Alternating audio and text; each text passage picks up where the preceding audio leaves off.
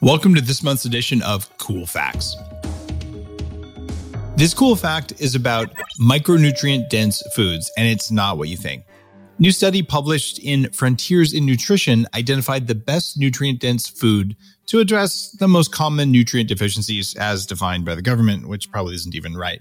But nonetheless, turns out diets usually are missing iron, zinc, folic acid, vitamin A, calcium, and B12.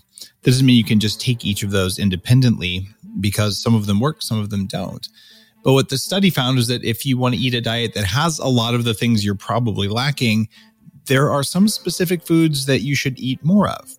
Organs, small fish, bivalves, crustaceans, goat, beef, eggs, milk, canned fish with bones, mutton, lamb, and, well, leafy greens. They said to a lesser extent, yogurt, fresh fish, pulses, teff, and canned fish without bones could work. But let me share my take on this. Almost none of those are grains except for teff, which is an ancient grain that does contain nutrient absorption inhibitors, so I wouldn't recommend teff or pulses. But what about leafy greens? There are some that are good for you and some that aren't. Arugula is way better, and so are the dark-colored lettuces like red lettuce, compared to spinach or kale, which can actually leach calcium away from you. So some leafy greens are better than others. Also, bivalves, clams, oysters, mussels, scallops. If they're not super fresh, they can be high in histamine, and that can give you sugar cravings if you're not very sensitive, or hives and an allergic response if you're quite sensitive. And organ meats are also really good for you.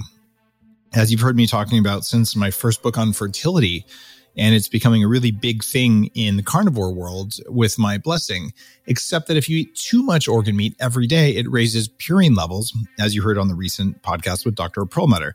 So getting an ounce, maybe 2 ounces a day max seems like a good idea, not counting heart, which tends to be lower in purines. What does that mean for you? Anytime someone comes on and says, look at this brown rice, rich and packed with, you can just sort of laugh because that's not what the science says. This cool fact is about using probiotics to turn down your allergies. This is really interesting because I wrote about this in the Bulletproof Diet. Some species are better than others. This new research from the University of Florida, published in the American Journal of Clinical Nutrition, found that some probiotics can help reduce hay fever, at least if you take them during allergy season. And we know from lots of studies that probiotics can help you regulate your immune response, but University of Florida researchers found that not all probiotics do that. They looked specifically at the combination of lactobacilli and bifidobacteria, and those are species that maintain digestive health anyway, and they maintain parts of the immune system by increasing your body's percentage of regulatory T cells, which probably increases your tolerance to hay fever. What they found was that participants who took a blend of those two probiotics had fewer allergy-related nose symptoms, which is pretty cool. What does it mean for you? Well, you probably ought to be on some prebiotics and some probiotics because prebiotics are food for probiotics, and making sure that you have some lactobacilli and bifidobacteria is a really good idea. There are tons of species I've talked about on the show that can be really, really beneficial, and there are even a few species out there that specifically make glutathione, which is something that breaks down toxins in the body, and some that make antihistamine on board, which are pretty exotic, but available in the market. So if you're dealing with allergies, do not neglect your gut health, and do not neglect all the other things you can do, like air filters and vacuuming. What does this mean for you? Well, it means that you definitely want to be taking some probiotics, but if you have problems with allergies, then you want to zoom in and figure out what's going on in your gut. You can use a test like something from Viome to tell what's happening, so you don't have to use a one-size-fits-all approach. You can take what you're lacking. They'll even mix up a custom probiotic for you.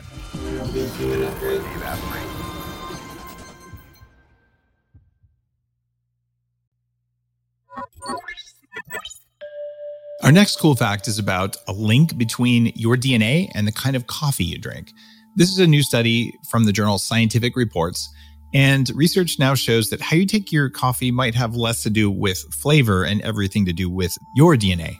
Researchers found a specific genetic variant that says whether your body is better or worse at metabolizing caffeine. And as they dug deeper, they figured out that people who have that genetic variant also have a thing for black coffee. One of the theories behind this research is that if you have the ability to metabolize caffeine quickly, you might feel its benefits like alertness, mental clarity, increases in ketosis, longevity. You might feel that more acutely. So if you put it another way, you can learn to appreciate the taste of coffee because it actually makes you feel really good. And if you don't have that gene, maybe you want some milk, sugar, and extra caramel macchiato syrup in it. What does this mean for you? Well, if you love black coffee, it might be that you have the genetic variant that means you can metabolize caffeine and some other compounds faster, and you can look at your detox pathways with any normal DNA test. But the bigger point is that people who are drinking black coffee aren't polluting their coffee, which is full of polyphenols. It's a superfood. They're not polluting it with dairy that sticks to the polyphenol so you can't get it, or even worse, with artificial sugar, which messes up your gut bacteria and makes you fat. So what you put in your coffee matters. Every cup you drink, whether you like it black or not, is an opportunity to actually fuel your body. And if your coffee is filled with mold or mixed in with other toxins from man-made chemicals, it's probably not what you really want to drink. By the way, I like it black or with butter. This cool fact is about how little strength training you actually need to make a difference. The reason this cool fact is extra cool to me is that Upgrade Labs is all about squeezing more out of the few minutes of time you may have to exercise so that you can get huge results in very little bits of time. This study talked about very little bits of time. It's a study from the Scandinavian Journal of Medicine and Science in Sports, and they found very small, what they call spurts of weight training can have meaningful benefits. It was a small scale study, but they found that men and women who contracted their arm muscles as hard as possible, forget this, 3 seconds a day, 5 days a week for 4 weeks. In other words, Monday through Friday, for 3 seconds, they did something hard. The participants in the study increased their muscle strength by as much as 12% after a month of this. So this super tiny amount of consistent strength training showed evidence that even just a little bit of intense exercise can make you stronger. And the study participants didn't add muscle mass, but they actually grew strength. And there are other studies that show quick cardiovascular exercises like 10 seconds of all-out sprinting can have really meaningful benefits on your performance. But it's a lot easier to sprint for 10 seconds or flex your arm for 3 seconds than it is to go to the gym for an hour and sweat a bunch and maybe not even get those same benefits. Although likely, let's face it, you might get more if you're going for a full workout. What does this mean for you? It means that if you're like the 92% of Americans who actually don't exercise as much as our all-knowing government says you should do, maybe there's a way to make it so painless that you're willing to do it because the benefits outweigh the cost. This cool fact is about when you eat dinner and what it does to your melatonin levels. I have said for years, especially since publishing Fast This Way, that when you eat earlier, that you sleep better.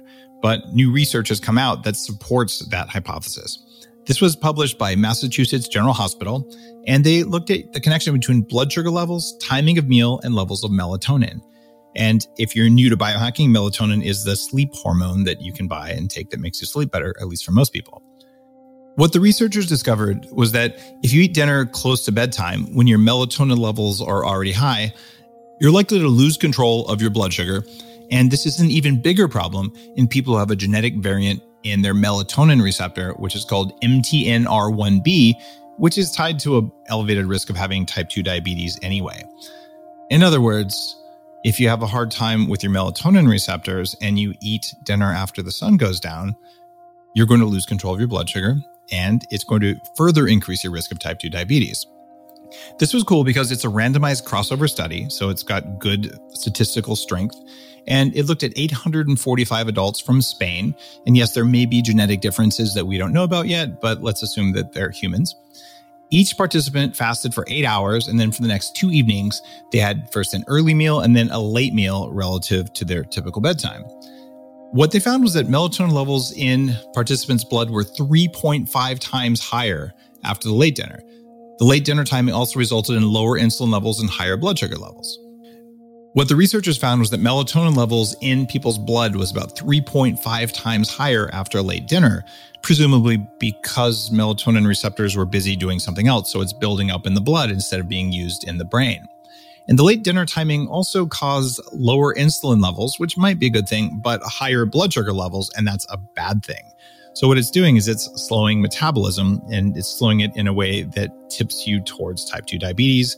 And if that's not an issue for you, it's just going to make you gain weight. What does that mean for you? Well, if the sun goes down, the fork goes down.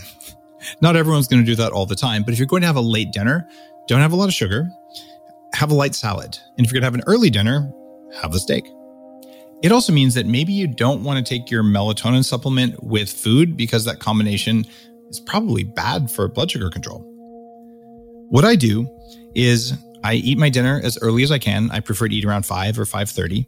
Even if I'm in Canada and it's getting dark, then that's about as early as I'm going to do it. And then 2 hours before bed, I will take melatonin because it takes a little bit of time to take effect. And that way, when bedtime comes, I'm ready.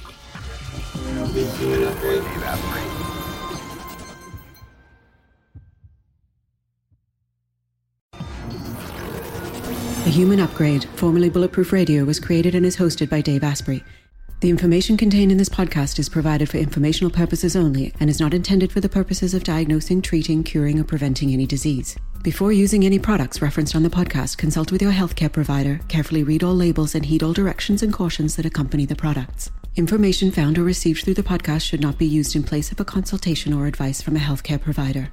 If you suspect you have a medical problem or should you have any healthcare questions, please promptly call or see your healthcare provider. This podcast, including Dave Asprey and the producers, disclaim responsibility for any possible adverse effects from the use of information contained herein. Opinions of guests are their own, and this podcast does not endorse or accept responsibility for statements made by guests. This podcast does not make any representations or warranties about guest qualifications or credibility. This podcast may contain paid endorsements and advertisements for products or services. Individuals on this podcast may have a direct or indirect financial interest in products or services referred to herein. This podcast is owned by Bulletproof Media.